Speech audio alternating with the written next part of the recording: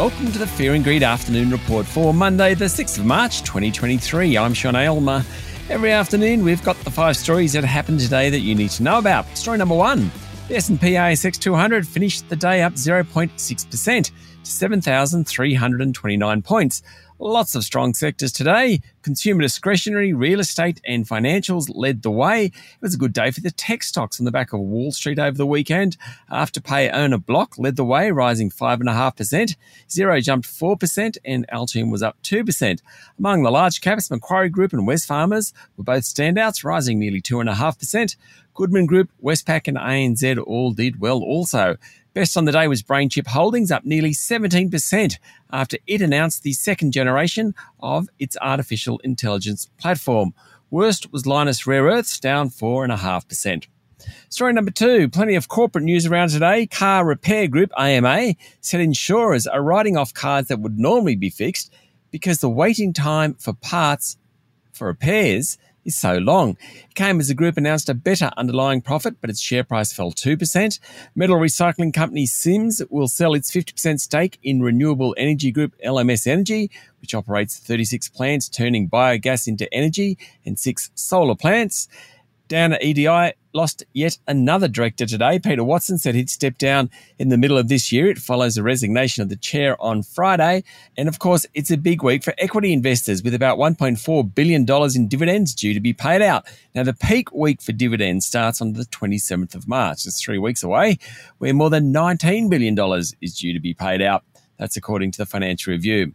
Story number 3, Australia's top spy agency has taken a swipe at social media platforms for allowing disinformation and misinformation to proliferate and flourish, blaming design features. In a submission to a federal inquiry, the Australian Security Intelligence Organisation warns that many of the deliberate features of platforms, such as recommended algorithms that prioritise content or allow for anonymity and identity shielding or have limited content moderation capabilities, can exacerbate the risk of the service being used to conduct foreign interference in Australia. ASIO added that not all social media platforms have rigorous identity verification, and this could be weaponised to enable foreign interference.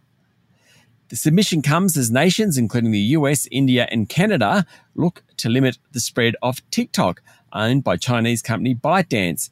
In Australia, TikTok has already been banned from work-issued devices by 25 federal agencies and departments, including Foreign Affairs and Trade, Prime Minister and Cabinet, and Finance.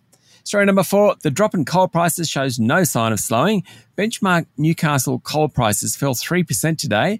They're around $187 a tonne. Now, that's about half the level of January 5 this year. It reflects the fall in global energy prices as the Northern Hemisphere winter remains mild, and of course that's coming to an end. And many European nations have been able to scramble reliable energy supply from sources away from Russia. Coal prices are now back to late 2021 prices. However, they are still well above prices recorded from 2010 to 2020. And finally, story number 5, a big geopolitical story. South Korea and Japan have signalled a breakthrough to end a 70-year-old feud that's damaged ties in everything from trade to security. The South Korean government yesterday said it would seek to resolve relations by having local companies create a fund to compensate people who were forced to work for Japanese companies during the 1910 to 1945 colonisation of the Korean Peninsula. Japan welcomed the efforts to return ties to a healthy state, while US President Joe Biden praised the news.